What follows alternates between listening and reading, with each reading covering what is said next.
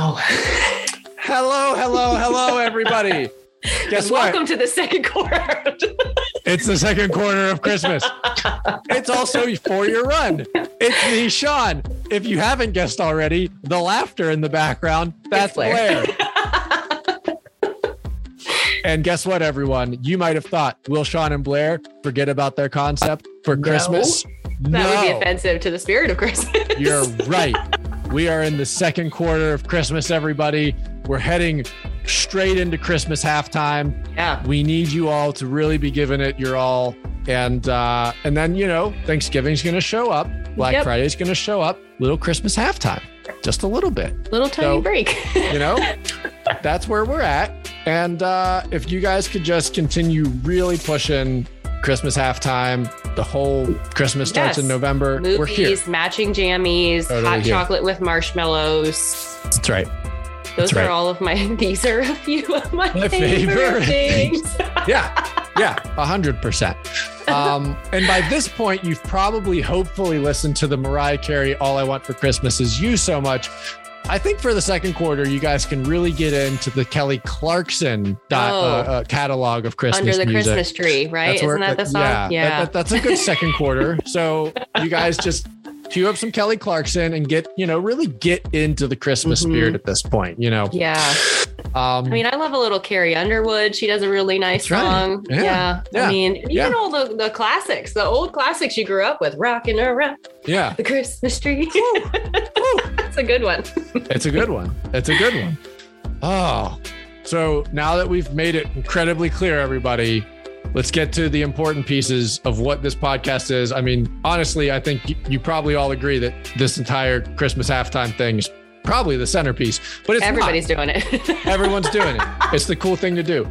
It's not the centerpiece of today's podcast, everyone. It is not. Because we have a guest. And it's a really cool guest. She's an awesome guest. She lives up in the North Dakota area, not the North Pole. Christmas reference. But that would have been cool. Oh, listen, I'm going to go ahead and put a little feeler out for let's change the name North Dakota to North Pole. Wouldn't that be fun? Yeah. That'd be really fun. It'd be awesome. And then South Dakota could be the South Pole and it would just totally mess with everybody. Totally. No one would understand what to do at all. Not at all. So our guest today is Hannah. You know her on IG as HannahG.runs. Mm-hmm. Guess what, everybody? She does run. She is a runner. IG handle lives up to the hype. She has recently run the Bismarck Marathon. Before that, she ran some other marathon. The name of it is escaping me. It was a hefty trail. A hefty garbage bag of a marathon. It was intense. Wait till you hear her describe that one. Yeah. Just, it'll really make you want to go try it yourself. Not do this one at all. No.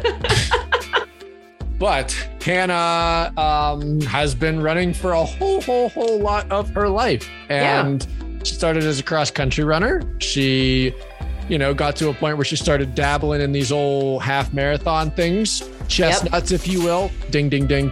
Christmas reference. And, then started running these full marathons. And I think she's having a pretty great time doing it.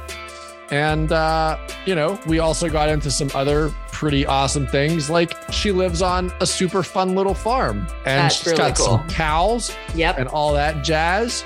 And, we had a super great time talking to her. We did. It was really fun. I enjoyed it. Yeah. Much like Ashley, I think we could just have Hannah. Let's just have Hannah and Ashley on at the same time.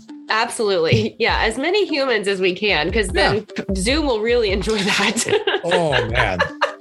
No. I'm not ready for that. I love the concept, but I don't know if that would go. Yeah. I think this is the one where I blipped out.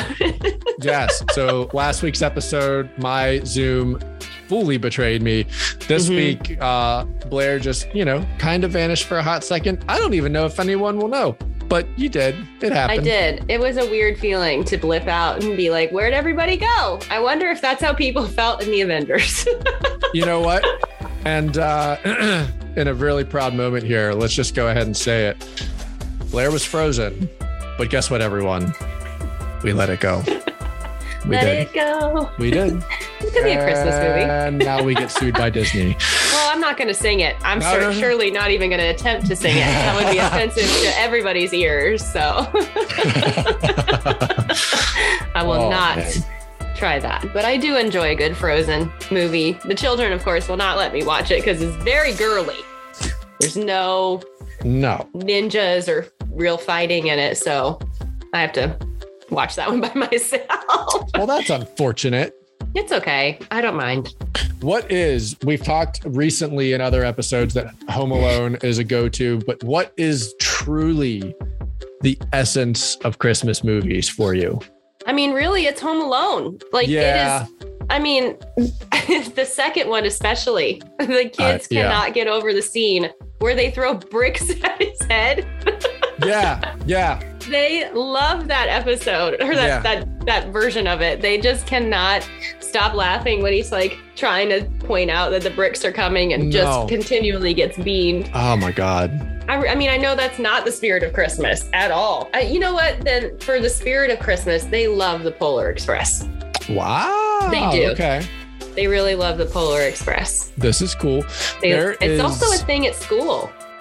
Oh, that's cool. They have like Polar Express Day and they can wear their jammies to school and they make them hot cocoa. And it's usually like the second or last day of school. There are a couple of like old trains close to here that do Polar Express stuff in the winter. That's cool. Yeah. And they take people out. Yeah. It's, I have not done it, but my sisters have taken my nieces and nephews to do it. And, that sounds like a pretty cool experience. Mm-hmm. I feel we're going to go with spirit of Christmas because obviously beating someone with a brick that's not the spirit of Christmas, but definitely Polar Express. Yeah. Polar Express is a good one. I think that Elf is like they love Elf quintessential too. Christmas. Yep. Yeah, that's a fantastic one. Mm-hmm. The Santa Claus. We love those too. Yeah, I mean, but I also love Tim Allen. I think he's hysterical. So yeah, he's crazy. And Martin funny. Short in the third one. I mean, great humor. I know. We just like the funny stuff. Yeah, it's all good. But yeah, so listen, everybody. You better be watching them. You better be watching them. You better be in on the Christmas music. Do you have a favorite Christmas dish? Like treats and things that are only at Christmas? Okay. Man, that's a fantastic question. Okay. We've got a whole bunch. So my mom has a sugar cookie recipe that is fantastic. Your mom also makes delicious pies in tiny mason jars that I've yet to indulge in. She does. So we have stolen her sugar cookie recipe. So we do sugar cookies for Christmas. We also do, I don't know, sometimes people look at me like this is the weirdest thing ever. And what is that? Mm-hmm. When we were little, I think one year Kellogg's put on the back of their cornflakes these wreaths. So it's basically like a Rice Krispie treat.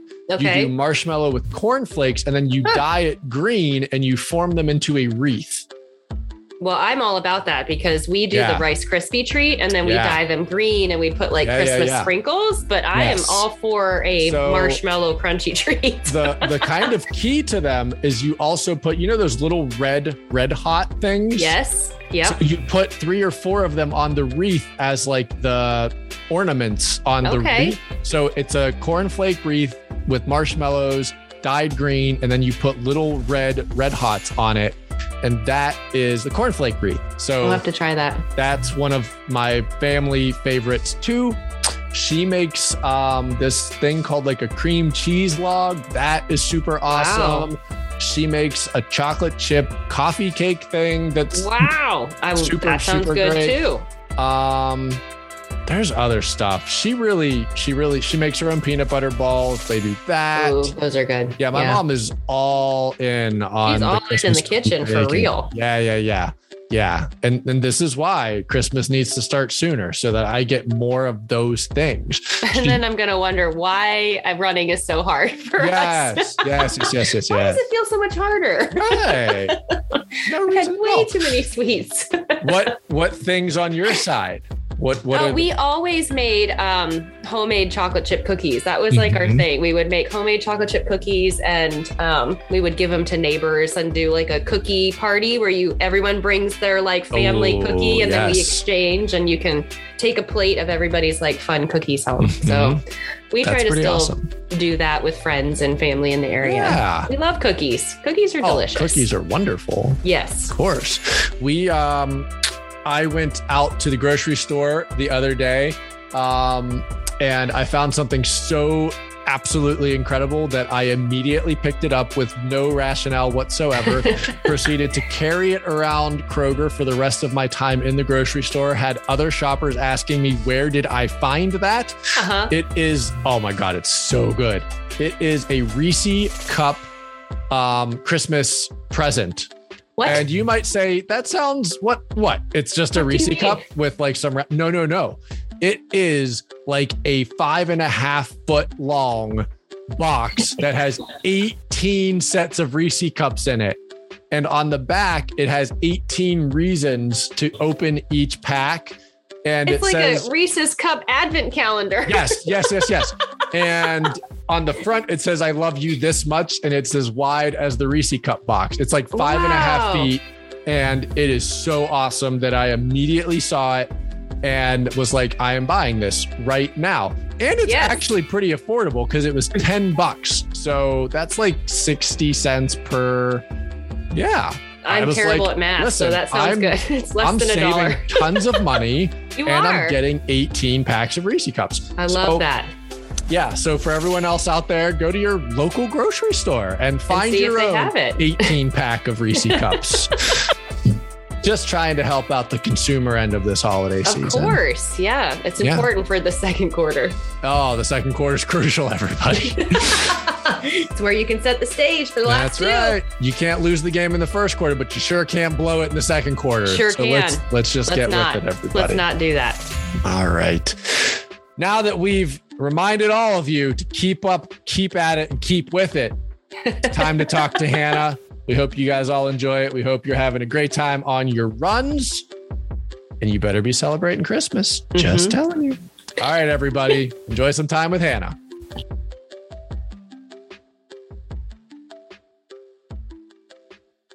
All right. Well, here we are. Hannah, first off, it's great to speak to you as a human being, not via Instagram.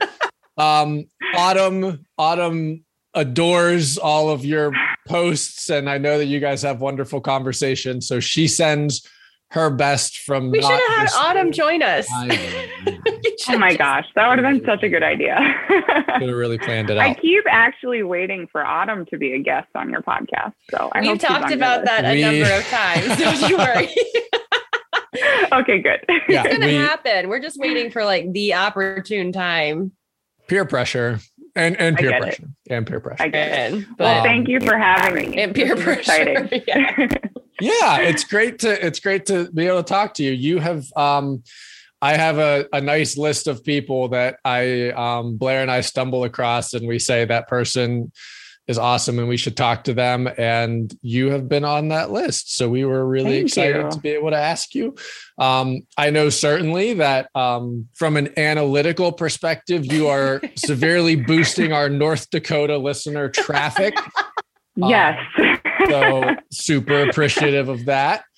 And we will, I know that you and I have had little jokes of like, North Dakota in general is actually a pretty cool place to be. It's a fun little scene in terms of running too. And I had she was my 8th grade dance date.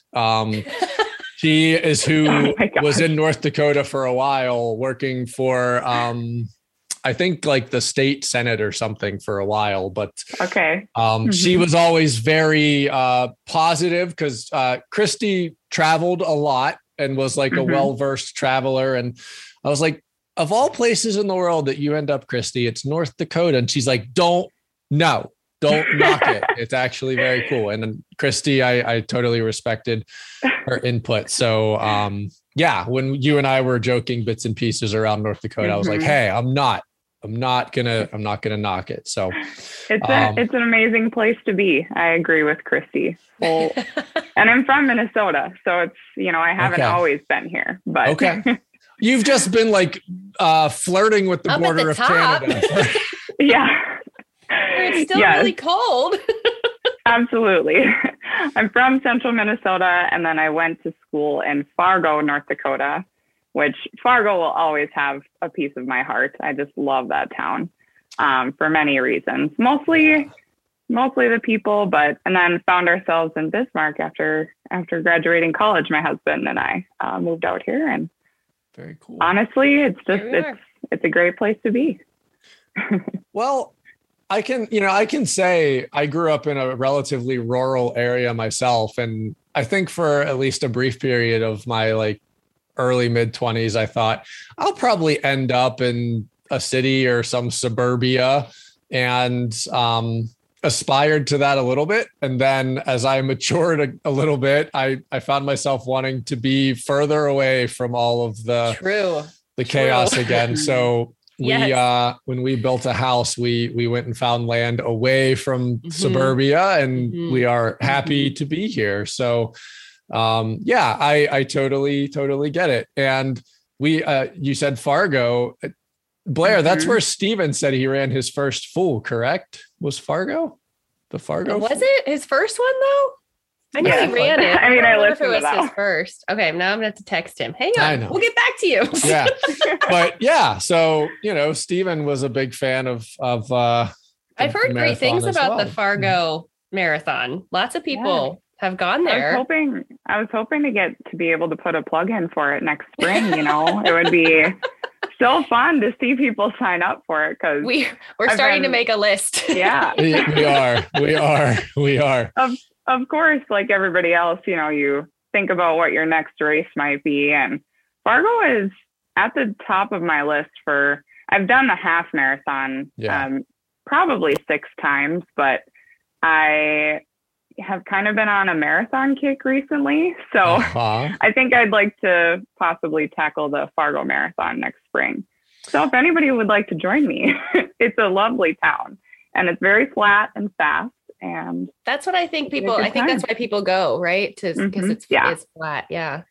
I heard a lot of people go up there, and then it's chilly. So you just, you don't have to fight heat or humidity or the weather is a wild card, because it's usually the first or second weekend in May. So it's anywhere from like 32 degrees flirting with rain and snow to could be like 70 or 80 degrees. So yes. I like that one. Yes.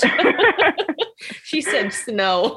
Yes. Can you imagine if I came? Probably not snow in May, but I'm not gonna, rule it out. You can't rule it out. That's exactly right. We when I was a teenager, I had a cousin, and he and his dad used to go hunting in Montana. And I think they would go in like July. And I would always look as they were packing, be like, where are you going? Because they would have the gamut.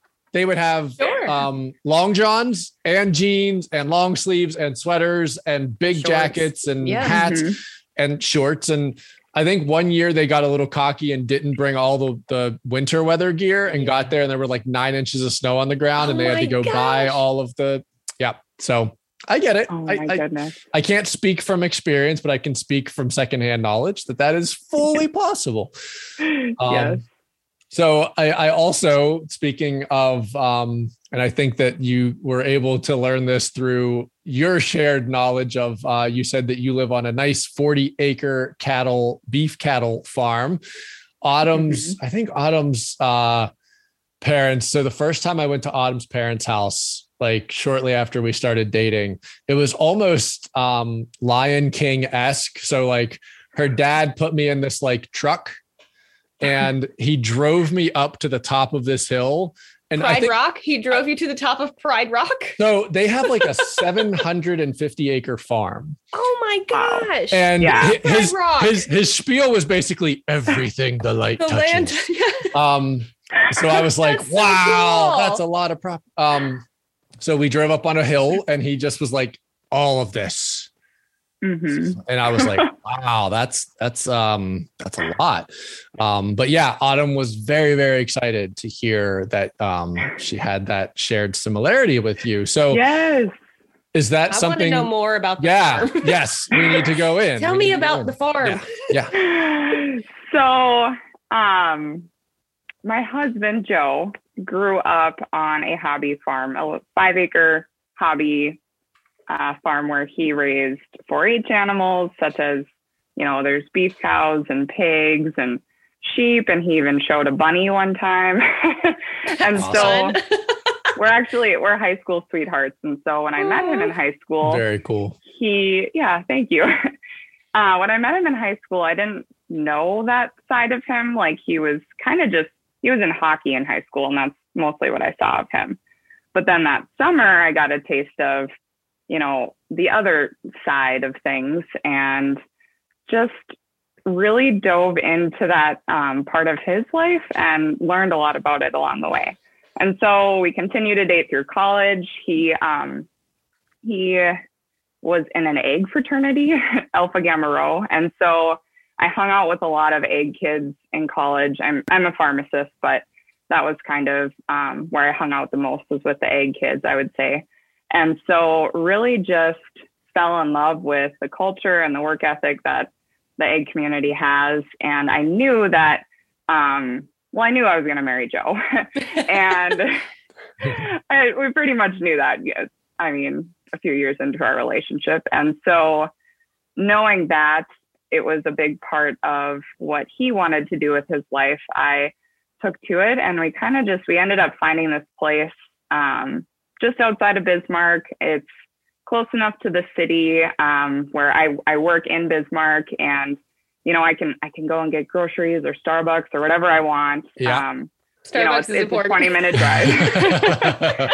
But we also, we have like the peace and quiet out here, with still being close to the city. And so right now, I would not call it a farm, really. It's an acreage, really. Yeah. Very small scale acreage comparatively to, a lot of these ranches out in North Dakota are running hundreds of cattle, up to 1,000 head of cattle. Wow. We have 7. So no, it's a lot. It's a lot of work. It's a lot of upkeep. Yeah. This winter will be the first winter that we keep the cows. We've had them on pasture every summer, but then they've went to a different place over the winter. And so this winter, we're finally keeping them here, and we're actually going to be calving in March. So it'll be a whole new experience. Yeah. Well, and I'm not about to just nominate Autumn's dad for anything, but he goes through a little bit. Yes. He goes through the calving thing in like February, March as well. And I think whenever he was in college, he had a little bit of like vet tech background and stuff like that. So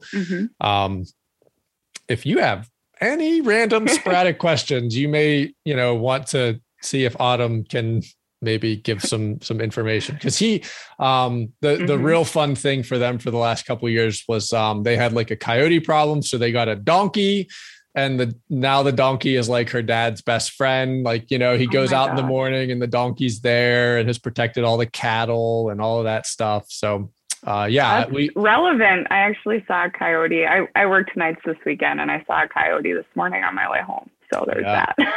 Yeah. So they got a coyote. They're best friends. Good deal. Yeah. So that's a fun thing. That'll definitely be an interesting learning experience. And I'm sure that winter in North Dakota can be normal for you, but probably a bit much for a Blair, possibly. I can't even conceptualize half of these temperatures. Like, I don't understand. Like, you say 30 and 20s and like 0, and like, I don't get it. I don't understand what's going to actually happen. Like, I was texting Steven actually this morning because I was like, well, guess what? The time change is dark and cold. I can't work out ever. I'm going to have to only ride the bike because I don't get cold. I don't understand it. I don't know how to dress. My body is in shock. Oh, yeah. Last winter, we didn't get hardly any snow, but it was brutally cold, like below 30, like negative 30 for like 2 weeks in a row. I can't. And that was beyond, that was really bad. That's just, yeah. I mean, it's 67 in Florida and I have a sweater, a scarf, pants. I wore my Ugg boots today. That is 90 degrees of difference in temperature. That's what I'm saying. That's what I wore for 67. Yeah. To go outside. I've told her this sunny. A couple of times, Hannah. She would be the kid in A Christmas Story that gets bundled up with the arms that can't move. Yeah. Give me the fluffy, like body prison. That's all I'll be at. Yeah. Oh my gosh. Because you've really only, like I said, you've just been like skating across the Canadian border for pretty much your entire life. Are you just more acclimated to winter running? Do you dislike summer running, or is there a preference? Oh, so that's an interesting question. I'd say that has changed a little bit over time. When I was in college, in Fargo was a lot icier where I lived. It was around campus and the sidewalks were awful. And I am just the clumsiest person ever. So I used to avoid outdoor winter running like the plague. Like I would just go on the treadmill, mind over matter it. I used to be able to like study on the treadmill. I was in pharmacy school. Wow. That's impressive. That is. I would make these study sheets and kind of just like with big highlighted points and just kind of stare at them. And then I would flip the page and stare at that for a while. And while I did a lot of studying on the treadmill. Yeah. That's a really impressive skill. So in college, I hardly did any, but now I live on a gravel road. And that doesn't get icy, which is awesome. And so I've been able to do a lot more outdoor running since moving to the country. I would say 10 degrees is my cutoff for running outside. 10 degrees. If it's like below that, I am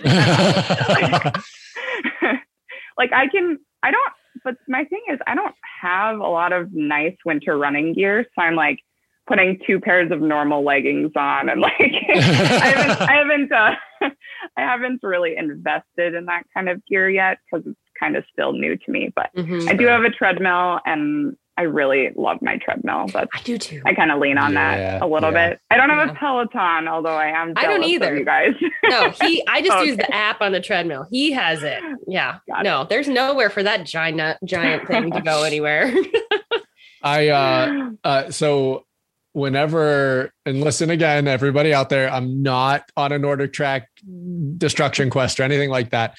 When our Nordic Track died and they had to come get it, it was midwinter and our driveway, our winter this year was different from yours. We just had 2 feet of snow all winter. Like it never really left. It would go down to like 10 inches and then we'd get 10 inches. And I had like a 9-foot mound of snow from shoveling. And these poor people, right? These delivery people that bring treadmills are just usually like, for us, it's like University of Pittsburgh students on a summer freelance gig. They're delivering treadmills for fun. And so these 2 poor kids show up.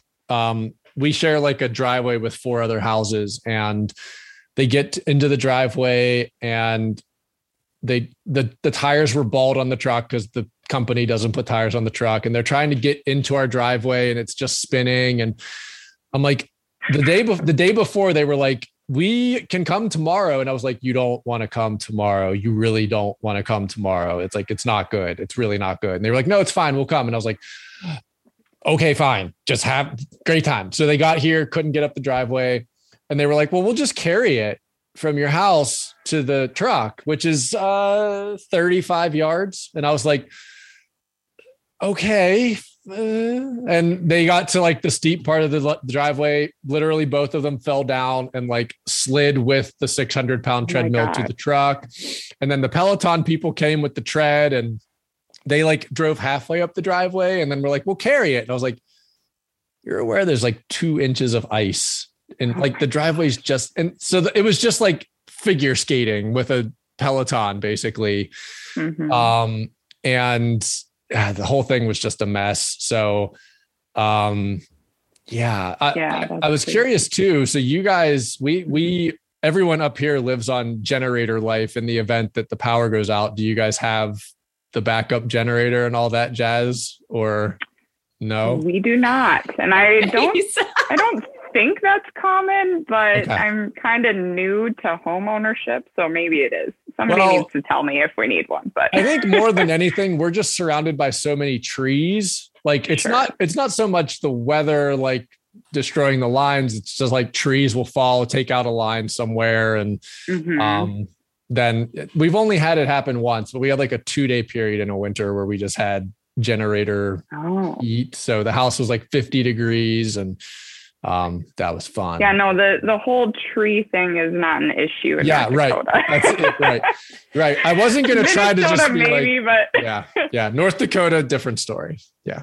You can drive for a long, long time on the interstate and not see hardly any trees besides the shelter belts on the on the farm. So yeah. There's so many things I'm realizing I need to travel and see, like mountains and snow and highways. If you do come to North Dakota, I would highly recommend Medora. It's not where I live, but it's by far the most beautiful part of the state. And you can go see the musical and the Badlands. And they do a really awesome, I haven't run it yet, but it's on my list.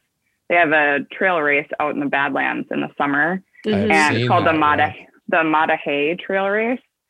That would be a really good, like if people are trying to run a race in each state, that would be an awesome one.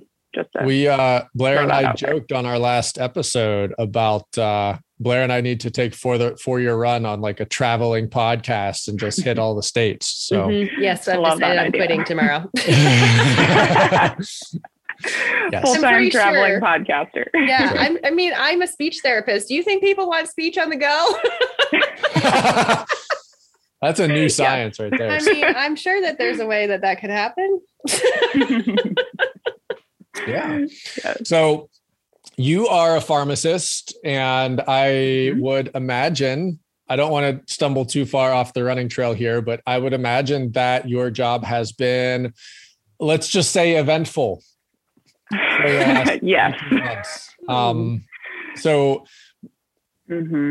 what's the timeline of how long have you been a pharmacist prior to COVID? And then like, what has the difference been during COVID?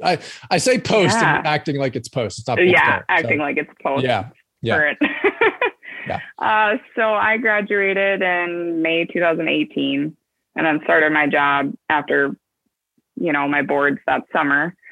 And so I was a pharmacist for about a year and a half before COVID hit. I was fully trained in, kind of had the workings of the hospital. And I remember our first case in Bismarck because I was working that weekend. All of a sudden we got a patient in the ER that was, had all of the cardinal COVID symptoms, and we did the test and sure enough, positive. So we're kind of freaking out, don't really have a plan in place or what we needed to do with this patient. So that was really memorable for me back in March of 2020 when I was working that weekend. And I would say how pharmacy has changed since. It's been really interesting just to learn about all of the treatments and now the vaccine, and to really put to test, like they tell you that being a pharmacist, you're going to be learning your whole life. That's really been proven true, especially since COVID. It's a lot of information to wrap your head around. And a lot of people, trust pharmacists, which I'm glad they do, but you kind of have to really check yourself on all of the information that's out there and really sorting through good versus bad and all the trials and stuff. So we're still in the heat of it. Our hospital capacity in North Dakota is not great, not to be on a kind of a bummer of a topic, but it's very stressful, and I can see it on all of my coworkers and such, but we've really all come together as best we can. And trying to fight it. So. Yeah. I couldn't exactly remember the date, but I was like, I feel like half of your life so far in your career has been COVID, which is interesting to say the least. Yeah. It is. It sure is. Yeah. I'm just navigating all that in the hospital. It's an interesting time. And it's gonna be really hard. It's I guess you can answer this question if you'd like to or not, but like the thing that's been challenging. So my normal job is IT for medical schools, pharmacy, medicine, nursing, et cetera. And the recruitment thing, they're not necessarily like missing quotas, but they are having a lot fewer people. And it's not to say that being a doctor, a nurse, a pharmacist, a dentist, or any of those things comes with like quote unquote glamorous life, but through COVID, there's definitely been like a rethink. We've joked with some people around like, well, there's probably a lot more people being like, oh, so yeah, I am going to be a lawyer now instead of a pharmacist, or, you know, people when they're 17 or 18 picking between different things. And it's been a challenge because there's, you know, a whole different understanding of what those professions entail now. So, you know, knowing what you know now, I mean, I'm sure that you do love what you do. But like, what do you think in terms of what a person maybe coming into pharmaceutical school or anything like that should maybe be aware of? I'm sure it's different than what you thought it would be. Oh, absolutely. Right now, you know, I can speak better to pharmacist job outlook and what people should be thinking about. Maybe, and I mean, the thing about pharmacy is it's gone in waves sort of having a shortage of pharmacists and really needing more, to now we sort of have this saturation in the market where not only are you maybe not going to land the job that you potentially want, but it could take things like years of residency and working really long hours and possibly not being compensated as much as you would like to be. And just knowing the stress of the healthcare system and everything, I think is a whole nother level of something that I just didn't think about when I went to pharmacy school. Right. So I think more and more before people, you know, pursue a path in healthcare, you have to kind of weigh the work-life balance of it all, even though that's not really a true thing. Like, you'll never achieve the perfect work-life balance. Right. How much are you willing to give? I personally am super, super happy with where I ended up. So I'm lucky. I know that that's not the case for all pharmacists, especially those that have taken on so much extra work during the pandemic. So, well, with that, but we've talked about farming, we've talked about North Dakota, we've talked about pharmacy stuff. We have not gotten into any of the running stuff, and you perfectly, I think, have a little bit of a segue there: work-life balance. So I know that you've had a really kind of interesting early in your life understanding of what running is to you, what running initially maybe wasn't to you. So you in high school played volleyball, correct? I did, yes. You did. And then segue into cross country. So do you want to walk through how that unfolds? Yeah. So in, elementary school, middle school, and the first part of high school, I played volleyball because that was just the sport to play, essentially. Yeah. And I was okay. Like in middle school, I was starting, I was pretty tall. Like I kind of, grew before the rest of my friends. So that helped a lot, the height advantage of it all. But then, when I was a freshman in high school and sophomore in high school, all my friends caught up to me and they started to become faster and could jump higher. And all of a sudden I kind of just felt myself fading out of volleyball a little bit. And I wasn't really sure what to do with that. I was feeling a little bit lost, but the mile time trial, the famous FIAD mile time trial that everybody has to do every year. I don't know if that's still a thing, but it was when I went to school. I think it is, just through nephews and nieces. I think it's still, they still agonize over it. Yeah. Mm-hmm. It's still there. Exactly. So I was like that girl walking like a 15-minute mile, in middle school, like, screw this. This is the worst. And then in ninth grade, I ran like a 8-minute mile or something just out of nowhere. And my volleyball coach was actually also the FIAD coach. And he's like, Schroden, that's my maiden name. He's like, Schroden, have you ever thought about cross country? Like, he kind of sort of knew that I probably wasn't going to make it on the volleyball team. We had a pretty competitive high school. And I don't know if just that little nudge. I kind of just thought about it a little bit more. And I was like, well, what the heck? I'm not going to amount to anything in volleyball. I might as well try this running thing. Mm-hmm. So I remember going to Kohl's and getting a stopwatch. And that summer it was just this little pink stopwatch that I bought. And that summer the summer before I went out for cross country, I would just run this loop by my house, and it would take me 17 minutes. And then it would take me 16 minutes. And, I would see if I could beat my times and whatnot. And I never actually knew how far it was. Here it was like 1.5 miles or something like that, which, the distance doesn't really matter looking back, but it was just fun to join a sport. And I just remember on the first day, everybody was just so welcoming and so inviting. And we didn't have the best cross country team ever, but it didn't matter because everybody was out there doing what they really liked to do. And I ran JV that year and ended up, my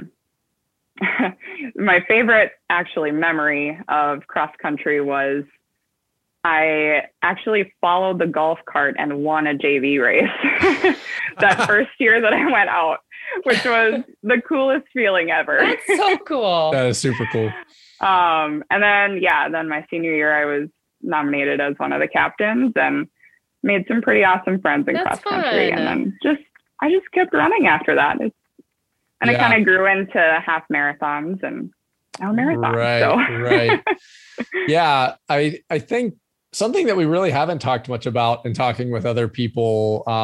We talked with Andrea and Jim, who are cross country coaches, and a couple other people who've run cross country. And you were kind of talking about that comparative thing in sport. And I think the thing that's interesting in cross country, while you were going through that, I was going back to my cross country days, and I was certainly not the 1 or the 2 spot for the team or anything like that. I was like the 7 or the 8 spot on a good day, but there wasn't any of that, for lack of better definition. Like, there's there's stars on the football team or the basketball team. And even the best runner on the cross country team, like, it wasn't coming with any added fluff or anything like that.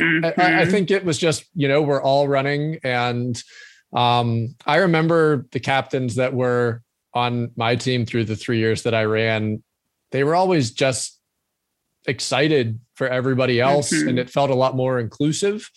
There definitely, there wasn't full-blown hazing. There was more just jabs, right? Everyone jabbed everyone. And it didn't have that whole like hazing kind of feel, but it was definitely a more unique, interesting component of a team/individual sport. So yeah, I fully agree. Yeah. And so then does running assist you in terms of that life balance through college with going to school for all this? Yeah.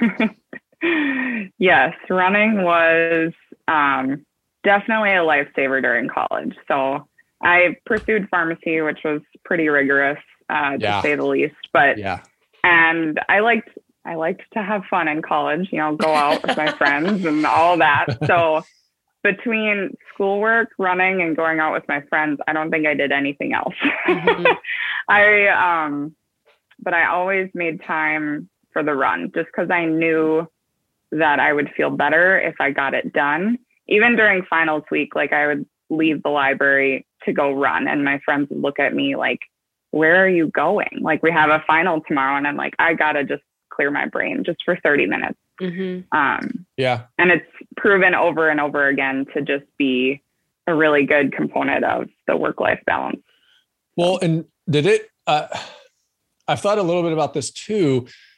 So I do stuff with like for the run, if I'm trying to design something and I'm getting nowhere, I go for a run, and you're absolutely right in the sense that it shakes your mind out.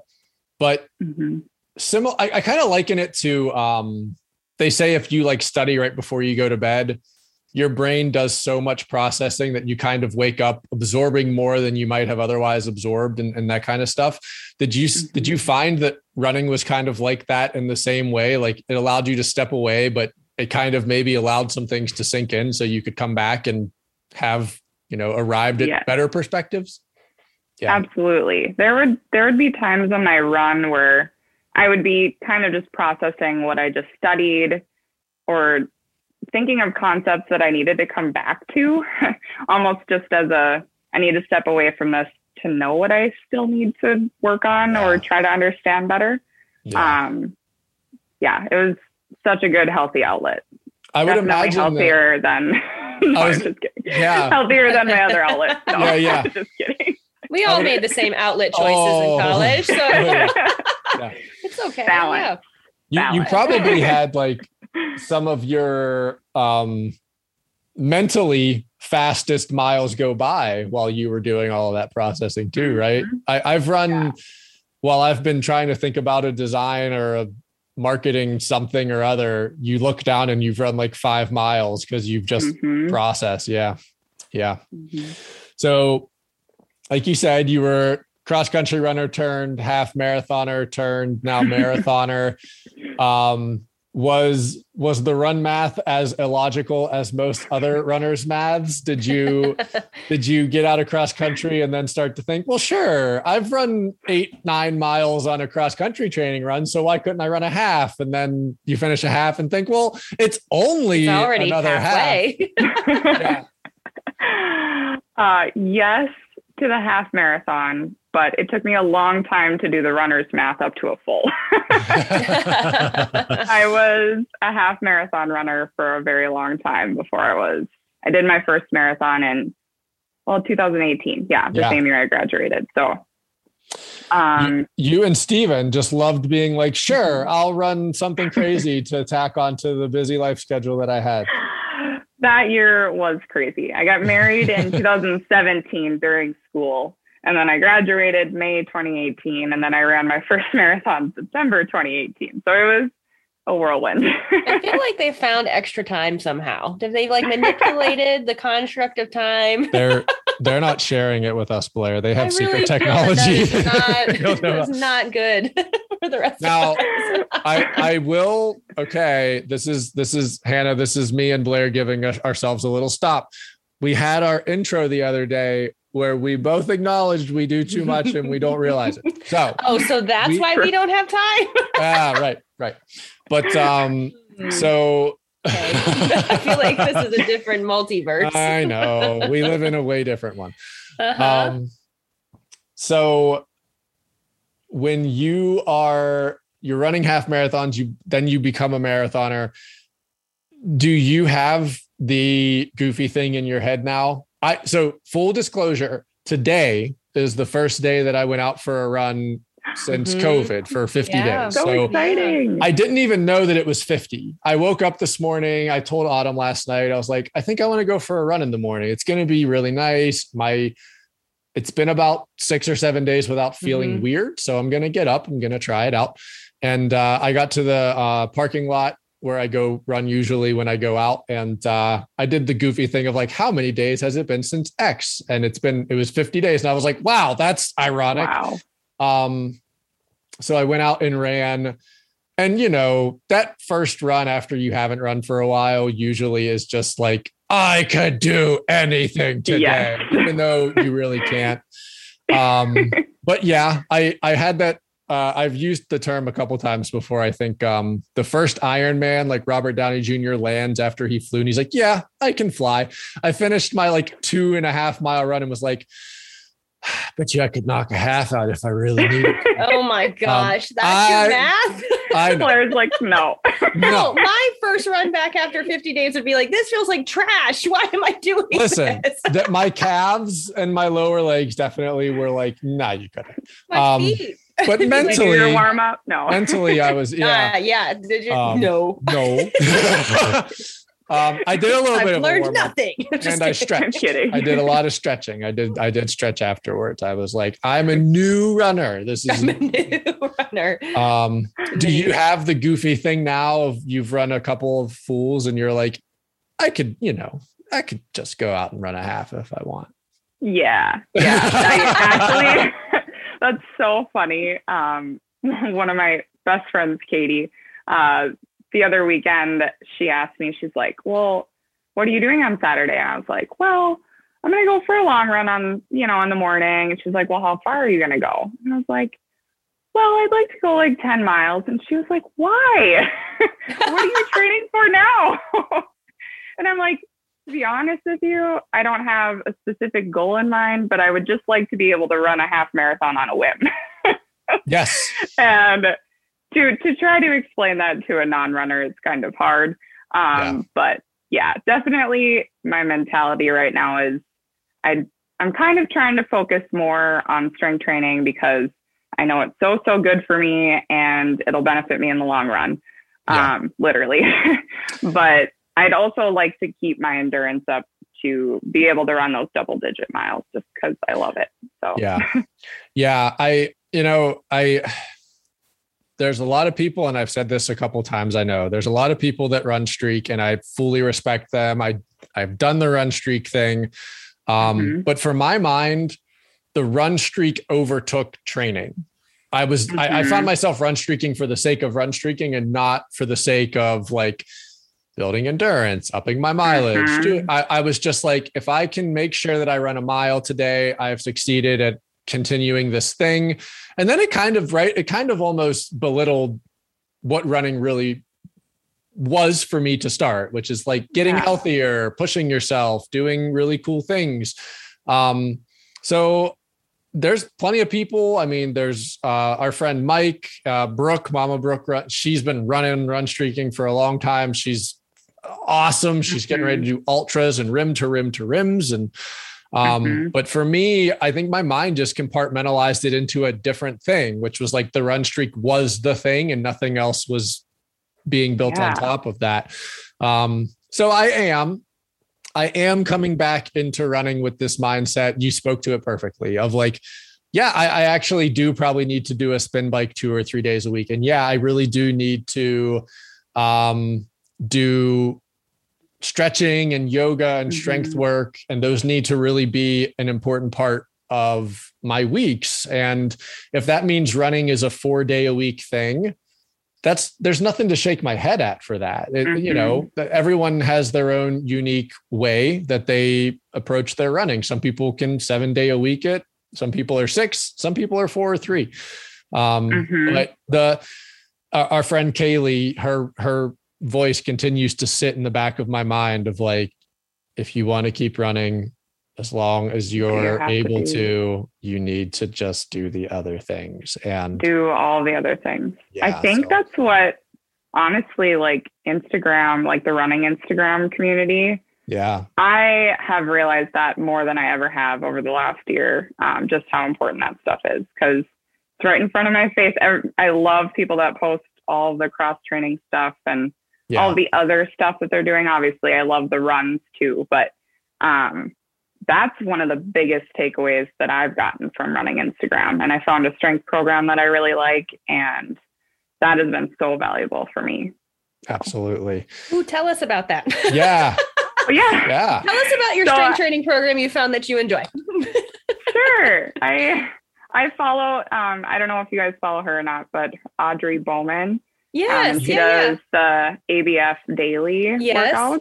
Okay. And so I ended up subscribing last December to start. very affordable program, and it's circuit type work. Okay. And she does 5 workouts a week. Okay. So Monday through Friday, but you can do them whenever it fits in your schedule.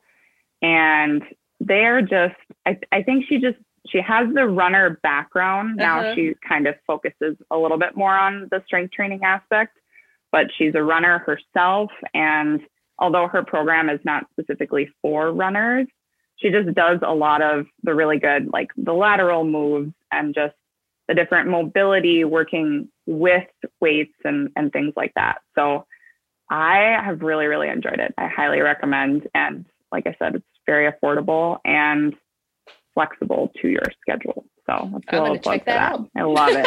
Yeah. Since I'm terrible at strength training. Yes. And she just launched this new app. So now it's on your phone and you can preview, like before it was just a website. And so she's making improvements all the time. I think it's relatively new program. She just started it a little over a year ago. So improvements all the time, but yeah. Cool. Good. Well, speaking of a little over a year ago, so our last episode, we got to talk with our friend Ashley, and it happened to be her birthday week. So that was awesome. But you are celebrating IG birthday. Yeah. Well, 1 year. Birthday. That's exciting. Thank you. Oh my gosh, thank you. Yeah. So, and you've said, certainly the IG running community has been really helpful. Mm-hmm. Whenever you started your running account, like certainly I started it too, just for like this little bit of a sense of accountability, but what thing maybe did you not expect it to be like that it, has just become? I really didn't expect the level of personal connection that you can make with people over Instagram DMs. Like, yeah, it is a whole different world than I even could have ever pictured it to be. It's so weird how I looked at it, because on my personal Instagram, I followed, actually Kaylee was one of those people that I followed. Funny story. I followed her, and I followed a few elite runners, and then my friend Lindsay from pharmacy school actually ended up creating a page as well. And so I was like, I went back and forth about it for almost a year. Like, should I make this? Should I not? And then one weekend, I just decided to just do it. If it sucks, I'll just delete it. It's no big deal. Yeah. And it just took off. Like, everybody here is just so inviting and welcoming, and just love it. Yeah. I to this day laugh because I started mine and I did it super quietly. Like, I didn't tell my family. And I really, like, at first didn't even tell Autumn, because I was like, I don't even know if I'll like it. I don't even know if I'm going to be running. And, but then within like a week, I would just be like on the couch and I'd be like, oh my God, Brooke or Jim or Kaylee or Allison, or, and Autumn's over there and she's like, what in the hell? What?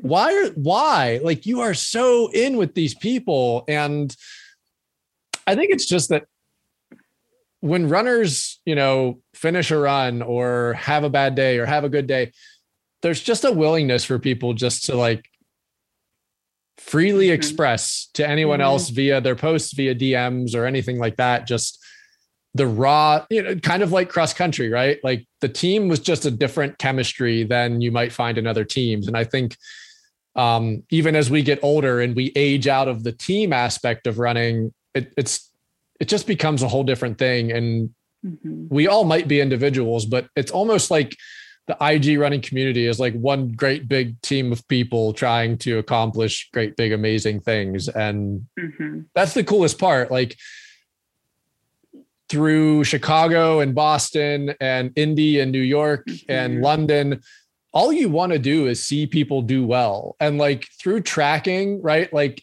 all of these marathons have tracking apps, and I find myself like just wanting to refresh, because you're like, well, they were 25K, which means in 8 minutes, they're going to be here. And I need to make sure that in 8 minutes they're there. Cause if they're not, then, and it's like, I can't do anything Like, you know what I mean? Like there's something in my brain that's like, well, if they're not there, like, what am I going to do? Like teleport to that marathon and be like, you can do it. But we, there's this investment. Yeah. Mm-hmm. I was so bummed that I had to work nights this weekend. I couldn't track people because if I would have downloaded the tracking app, I wouldn't have gotten any sleep. No sleep. Yep. No. Yeah. Yeah. Exciting weekend for all those runners. Very cool to see. Mm-hmm. So you've run a couple of marathons now. You did Bismarck most recently. Mm-hmm. What, for starters, how did marathon training leading into this marathon go? So it was pretty short. So I ran the Deadwood Marathon in June, which was a full 20-week training cycle that I put myself through. And so the Deadwood Marathon, I have to start there because it kind of leads into the Bismarck Marathon, was incredibly hard. Like I almost did not finish. Very, very close to dropping out. The problem is I live at about 1,000 feet of elevation, and I didn't realize just how much the 5,000 to 6,000 feet of elevation would affect me. I don't know why I didn't take that into consideration, but I didn't, I'm like, it's not the mountains, it's just the hills of, the Black Hills of South Dakota. Yeah. And so I, on my shakeout run in Deadwood, sort of, I kind of was feeling, the thinner air and the effects of the elevation and got a little bit nervous, but I really felt it. And then the other part of this race was they advertise it as a pretty flat race. It's on the Mickelson Trail.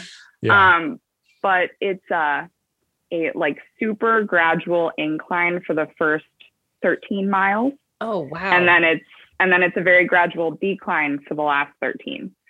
So like you're running and you think maybe there's going to be a little bit of give, like a little bit of downhill.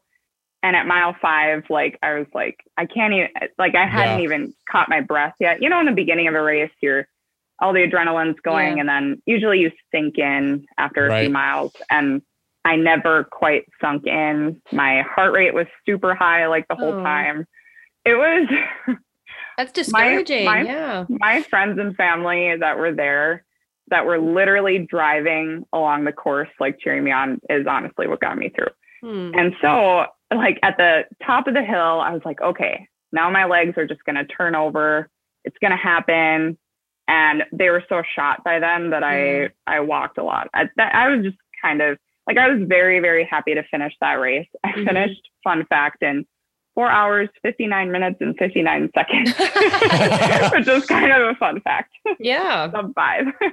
But so after that race, I was like, that's just not my best effort. Like that wasn't really a fair look. And finishing a marathon is an absolute feat in itself. So then I kind of just let that sit for a little bit. And so that was in June. And then in July, my husband ran a Spartan race in Utah, which is a whole nother beast in itself. But we were out in Utah with a group of friends who half of them are into running and Spartan races, and the other half are kind of just into Spartan races. My husband's basically just into the Spartan race side of it. But a couple of other friends were like, are you going to do a fall marathon? Like, we'd really like to do one. It'd be fun to do it together. And so we decided on Bismarck. We had a few on the table, but Bismarck just made sense logistically. So from mid-July to mid-September, I mean, that's only 2 months.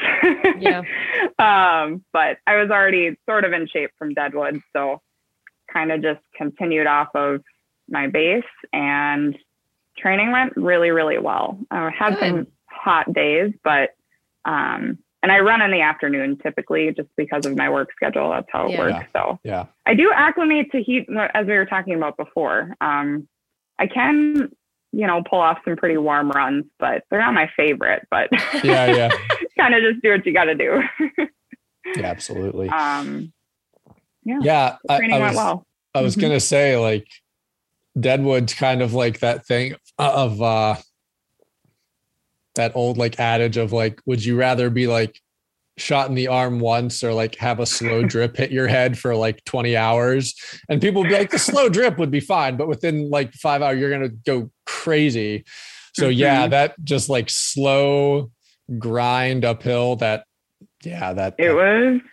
nothing like it. And we're in an area where I didn't get service and I forgot to download any sort of podcast or music or anything. Just so I was like, just you and yourself. Oh no. It was me, myself, and my thoughts. I don't like myself enough to be by myself that much. No. And it was on this trail. So like even those moments where I honestly was like, I need to drop out. Like there was nobody by me and I didn't have service. So I was like, okay, just gonna keep going. Yeah. Next water station. And then I get to the next water station. I'd be like, okay, next, you know what I mean? Just, yeah. To get you. Yeah. Absolutely. Yeah. Absolutely. Yeah. You were reminding me too. Whenever I think it was about 6 or 7 years ago, I was talking to a friend who he was a swimmer in college, and he, normally just did meets on the East Coast, but they had like some big invitational and they went to somewhere just outside of Denver, and the elevation was like 6,500 feet. And he said that they went like 3 days early, and he's like, why are we going to this meet so early? And he was like, the first night that he was asleep, he kept waking up because his body was like not breathing. Like the air was so different that he couldn't even sleep right. Like when his body would get into REM sleep, his oxygen would just like not get there. And he would like wake up needing a big deep breath. And so he was like, it took like 2 days of sleeping to even get used to, what my lungs were asking for. And wow. Yeah, he was like, it was the weirdest thing ever. He just kept like waking up feeling like he was out of breath. And I was like, that is miserable. Like that sounds scary. That sounds really scary. Yeah. And it affects everybody so differently. It's weird. Yeah. I just didn't think it would affect me in that way, but it sure did. So just keeping that in mind when people are signing up for races. Well, and I think the cool thing, it was definitely like a gift curse situation, but I'm sure coming out of that marathon, you have a whole new level of like mental inventory that you probably otherwise had never developed or knew that you had. So, I mean, that was probably super assistive going into Bismarck. Like I've made the joke of a couple times of, my 22 miler going into Chicago, worst run of my life. And I was like, it cannot be worse than that. So exactly. Yeah. I thought that a lot during the Bismarck Marathon, how it was so much better than the Deadwood Marathon.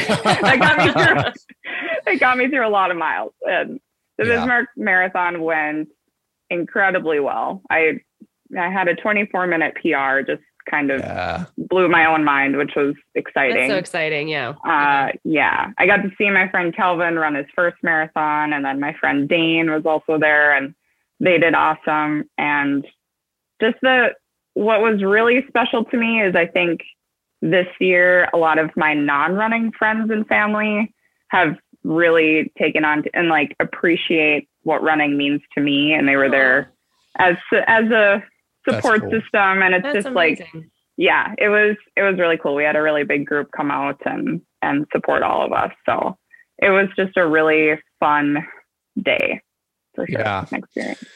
Yeah. That added like family thing, I think is definitely cool. A support network makes such a huge difference. Yeah. I'm happy I get these forever, but like, whenever my dad met me one time for a training run, like halfway through a 20 miler, and like the first 10 out was like an hour and 52 hours. Right. And he's there with a bottle, and I have 10 more miles to run. So I'm not like going to stop and chat with him and shoot the breeze for 20 minutes. I am a sweaty mess. I look like I'm done. You know what I mean? And he gives me my bottle, and I'm like, all right, I got to turn around and go that way again. And I think for other people being able to be like, you looked not great at mile 10 and then you went and did 10 more miles is like that's an understanding. Like, it's that thing of like, you need almost like secondhand exposure to what it really takes to do that kind of stuff. Because you can, before I got back into running and I was in my late 20s and I would see 26.2 stickers, you would be like, that is impressive. But your mind wouldn't be like, oh, that was 18 weeks and early mornings and blisters and soreness and this and that. And now when I see people with those stickers, I almost want to like catch them and like roll my window and be like, you did the really hard thing. And, understand it.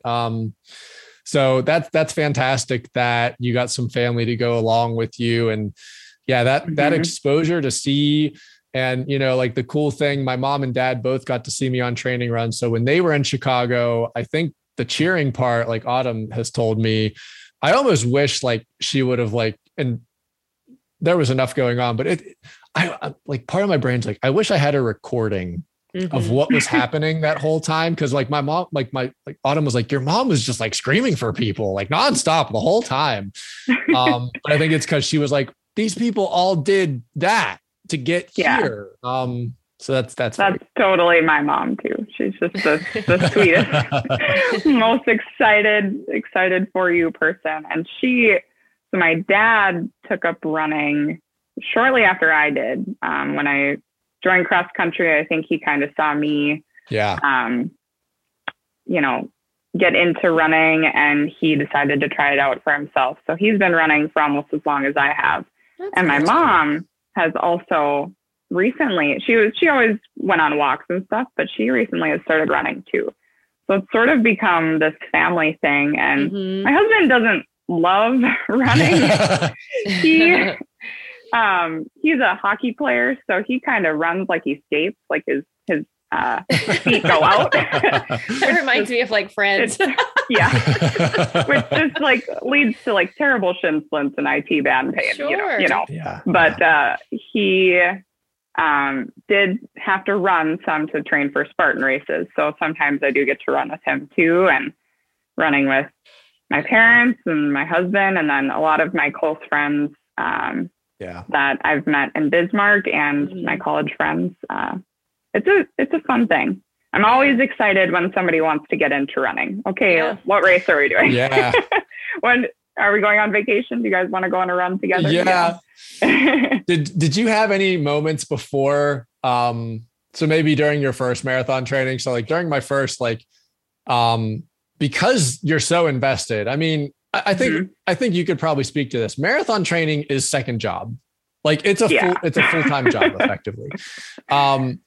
So I just found myself all the time wanting to be like, please ask me about running. Can you please ask me about running? I have something I want to share. I'd love to tell you about my run this morning. Can you please ask me about it?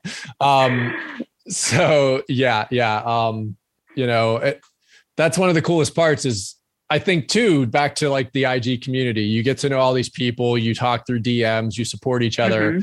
And that's what I think perplexes people of like, 40 people showed up to like a meetup in Chicago. And I think both of my parents found themselves being like, why are these people that have never seen each other like hugging and like just in and all the selfies, Yeah. I mean, I have yet to experience an IG meetup, so I'm looking forward to that sometime in the future. But you need to figure that out. We need to figure that out for you. Yeah, absolutely. No, it's I said it in the last episode. I said it. It's just like a high school reunion. You just somehow know all these people. You just fall into some weird trance where you're all on the same page and everyone wants to go to the same places because everyone gets it. Like the shakeout race for Chicago, we were all like, well, where's a donut shop? And everyone's like, donuts, like just go to donuts. And, everyone has the same kind of calling cards through all of those things. So yeah, it's definitely the running community is an awesome, awesome thing. Absolutely. Yeah. So you've done just a couple of races this year, stacks on marathons. What is, I am stealing your question, Blair. You're stealing all of the questions. It's totally fine. But it's that, what is next on Hannah's calendar of running? Oh, goodness. I haven't decided yet. I definitely don't do winter races up north here. Wise decision. Imagine why. I don't know. Why? So the winter will be for kind of just maintaining, like I said, sort of trying to build strength, keep my endurance. And then I definitely want to train for a race next spring. Now, I keep telling myself after running these marathons that I'm more of a half marathon person, but there's something weird about runner's brain that's like, yes, so maybe I could do the marathon, so yeah, we'll see. Definitely some spring race, definitely Fargo, hopefully. And then, I don't have anything super specific right now, but kind of enjoying that post-marathon, kind of cut back a little bit. Yeah. Marathon training is a lot, especially back-to-back marathon training. Yes. A lot, so. For sure. It's a good time to have a cutback. Yeah. Nothing wrong with, and like I've told a couple of people, like, you just got to hang on to that.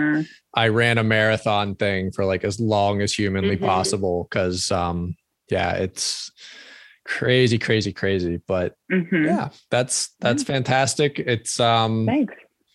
Yeah, I'm glad that you decided to make a running account and come join the community of crazies. And me too. Yeah, it's been really great to follow along and see everything that you're doing. And like I said, there's like multiple days every week where Autumn sees that you've shared something and she's very excited. So yeah, you do a fantastic job of spreading good and positivity and things like that for others. So I'm really glad that I can now walk out of this room after this and gloat that I got to hang out with you. I'm like, I feel like you can call her in. I know. Oh. We will. And so we'll just kind of tell everybody here after we push record, chill out. I'll summon what I glowingly refer to as the season. I'll summon the season to come in and she can sit down and say hello. But thanks for chatting with us. Thanks for kind of going through. You've had a pretty awesome little long-term relationship with running, and it's awesome that it's grown into this great big thing that's halves and fulls and all of that. So I've really enjoyed learning more about North Dakota too. Yeah. Anytime. Yeah. You guys got questions, just hit me up. It was like a tiny travel. That's right. A tiny trip. I'm gonna cut some snippets out of this episode and send them to the North Dakota Travel Bureau. And yes. Okay. All right. Thank you. and ND Legendary. Awesome. That's like the North Dakota float. Yeah. Whatever. Yeah. Well, thanks so much for having me. I appreciate it. Absolutely. All the best. Thank you. All the best through winter, and we'll see what you've got on the books for 2022. Yes, absolutely. Thank you.